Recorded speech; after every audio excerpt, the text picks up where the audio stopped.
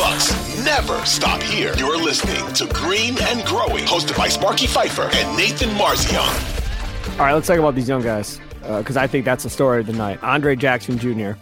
I'm seeing people on Twitter, put him in the starting lineup. That's enough. We don't need to see anything more from Malik Beasley, because people are done with Malik Beasley already. That's just remarkable.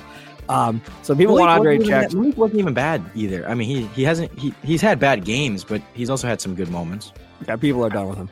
Okay, so Andre Jackson Jr., I said before the season, dude, if he can't shoot, he can't play. Like, he just can't be on the floor. He doesn't do anything. He's got to do more.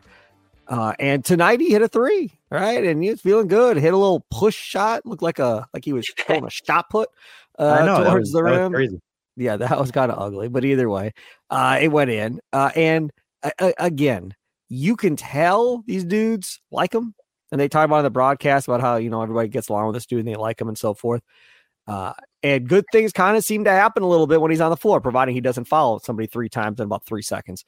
So provided that doesn't happen again, he does provide some stuff. Good ball movement, harassing a guy, trying to get a steal on an inbounds. I mean, there's some good things to take away from Andre Jackson Jr. And with Jay Crowder out for 8 weeks, that's right, 8 weeks he's out. He's got to play. So here we go. This may be a blessing in disguise, with all due respect. I'm sorry, Jay Crowder is hurt for 8 weeks. That sucks. But it may be a blessing in disguise where, these guys want to get younger, more athletic, and longer and faster. This may allow them to get Andre Jackson Jr. and MarJon Beauchamp a lot more minutes than they were planning on. And maybe now all of a sudden they do become possible rotation guys here for the rest of the season if they both can prove it. Now, we'll have to wait and see how this plays out, but encouraging things to be seen from Andre Jackson Jr. tonight, Nathan Marzion.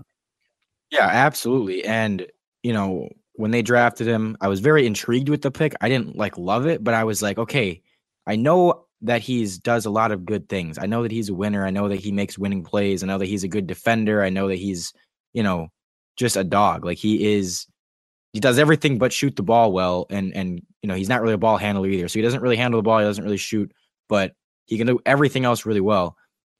I didn't think he'd be very useful right away. I'm like, okay, he's probably going to need a year, 2 years to really become anything of a rotational player, because again, he's just so raw offensively, as far as scoring. But right, with how this season's going, I didn't think going into the season, I'm like, he's not going to play much. I'm not going to be asking for him to play much. I'm not saying they shouldn't ever play him, but I just wasn't expecting him to be any meaningful player for us. But with how the season has gone so far, all of a sudden you're like, why not throw him in there? Again, with how bad the defense has been. And, when they made the draft pick, they had Drew, so the perimeter defense wasn't as much of an issue. But then once you make the Drew trade, okay, all of a sudden that becomes a bigger need, and you're left with, okay, who are our wing defenders? Who are our perimeter defenders? All of a sudden he's a name that you're like, when they're just letting someone torch you, you might as well throw him in there. And, he's been very good in his minutes. He stays in front of his guy very well. He's just a very good perimeter defender so far, and just a super, super smart player overall. I said right when I do my analysis of all the draft prospects, and the guy I compared him to was kind of quicker, more athletic, but not as good overall, Draymond Green. He does all those little things. He's not a rebounder. Jerk. Yeah. He's a rebounder. He's a defender. He's a rebounder. He's a defender. He's a pest. He's a good passer. He's very high IQ, but he's not the best shot creator or shooter, but he still can make a ton of winning plays and be a hugely impactful player even without that. That's kind of how I compared him. And so far, he's kind of been poor man's Draymond with how he's played, where it's just offensively, he's doing some decent things, and defensively, he's just been a difference maker. They just look like a different team when he's on the court, and his energy is very much felt. And you can say the same thing about MarJon too. He's been very good in his minutes. So yeah, at this point, with Jay out, it's going to be the young guys are going to be getting their run. And as you said, and I had said this kind of when the news broke, I was like, this is obviously a bad thing that Jay Crowder's out, but it could end up being a decent thing for them if they can all of a sudden see more MarJon, Andre Jackson, see more of what they have in those guys, and as long as Jake comes back and is still looking good and everything by January or whenever he's supposed to get back, then like you should be fine. And you can at least now get more run out of those young guys that you might not have gotten before. So definitely happy with what we've seen from them. And yeah, I mean, again, no reason at this point not to give them minutes moving forward when kind of coming into the season, you weren't sure if they were going to be how many minutes they were going to be playing, but the way things have unfolded, they need to be playing minutes. Have we ever seen another guy as young as that dude wearing a back brace when he's off the floor? What the hell was that all about? He goes off the floor and they wrap it looked like a back brace around the midsection of his body. What was that? I didn't see that. Has somebody else ever worn that? If you got the game on your DVR or when you watch the replay of it, watch it. He comes out on the floor all excited about Beauchamp hitting a shot after that. He's got this big black brace wrapped around his midsection. Again, I'm an old guy. That looked like a back brace to me.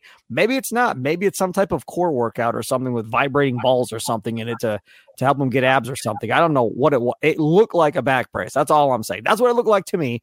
If y'all, think differently and you're on the Odyssey Sports YouTube channel right now as we're live streaming it, feel free to leave a comment and tell me what you think it is. But it looked like a damn back brace. I'm going to focus on Beauchamp a little bit.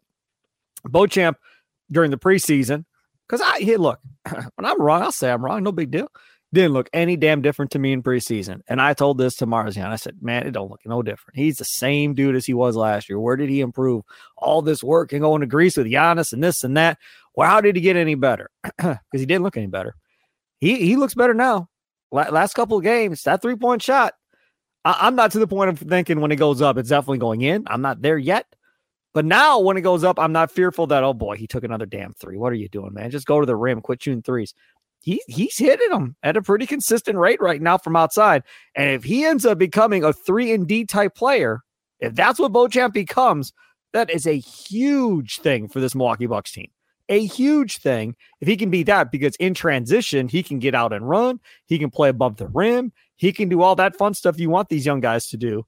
But if he can knock down the three and be long and defend, that's a big bonus for Adrian Griffin and that coaching staff. Yeah, and I've been mainly aligned with you on I never hated MarJon. I never was like, this guy should not play any minutes, but I was very skeptical that he could be a super impactful player for us and really play like meaningful minutes later in the season. Right. I kept saying, I said all offseason, he should be playing 20-ish minutes a game off the bench. And, I don't expect him to be anything special, but I expect him to show some flashes, but be very inconsistent and not really be like a consistently impactful, playable guy. But I was like, if he is, then you can talk about maybe moving him into the, like playing with the starters and starting lineup and stuff like that and locking him into the rotation. But I didn't expect that coming in. And yeah, he's impressed me. Like I'll gladly be wrong on that as well. So far, the 3-point shot's been there and defensively he's looked good. And this wasn't even like his best game or anything. He's had several games better than this one, but he was 2 for 4 from 3, hit a couple, I think it was in the third or maybe the fourth. I don't remember. And again, playing good defense. So yeah, I'm very pleased with what I've seen from him. And like, we've needed that, we've needed another guy that can play decent defense, hit some shots and just be a playable guy. And so to have that, and if he can continue to be that moving forward, having him on a cheap contract, if he can give you playoff minutes this season, like that becomes all of a sudden a huge, huge value for you. And, again, something I did not expect. So I am very pleased with MarJon.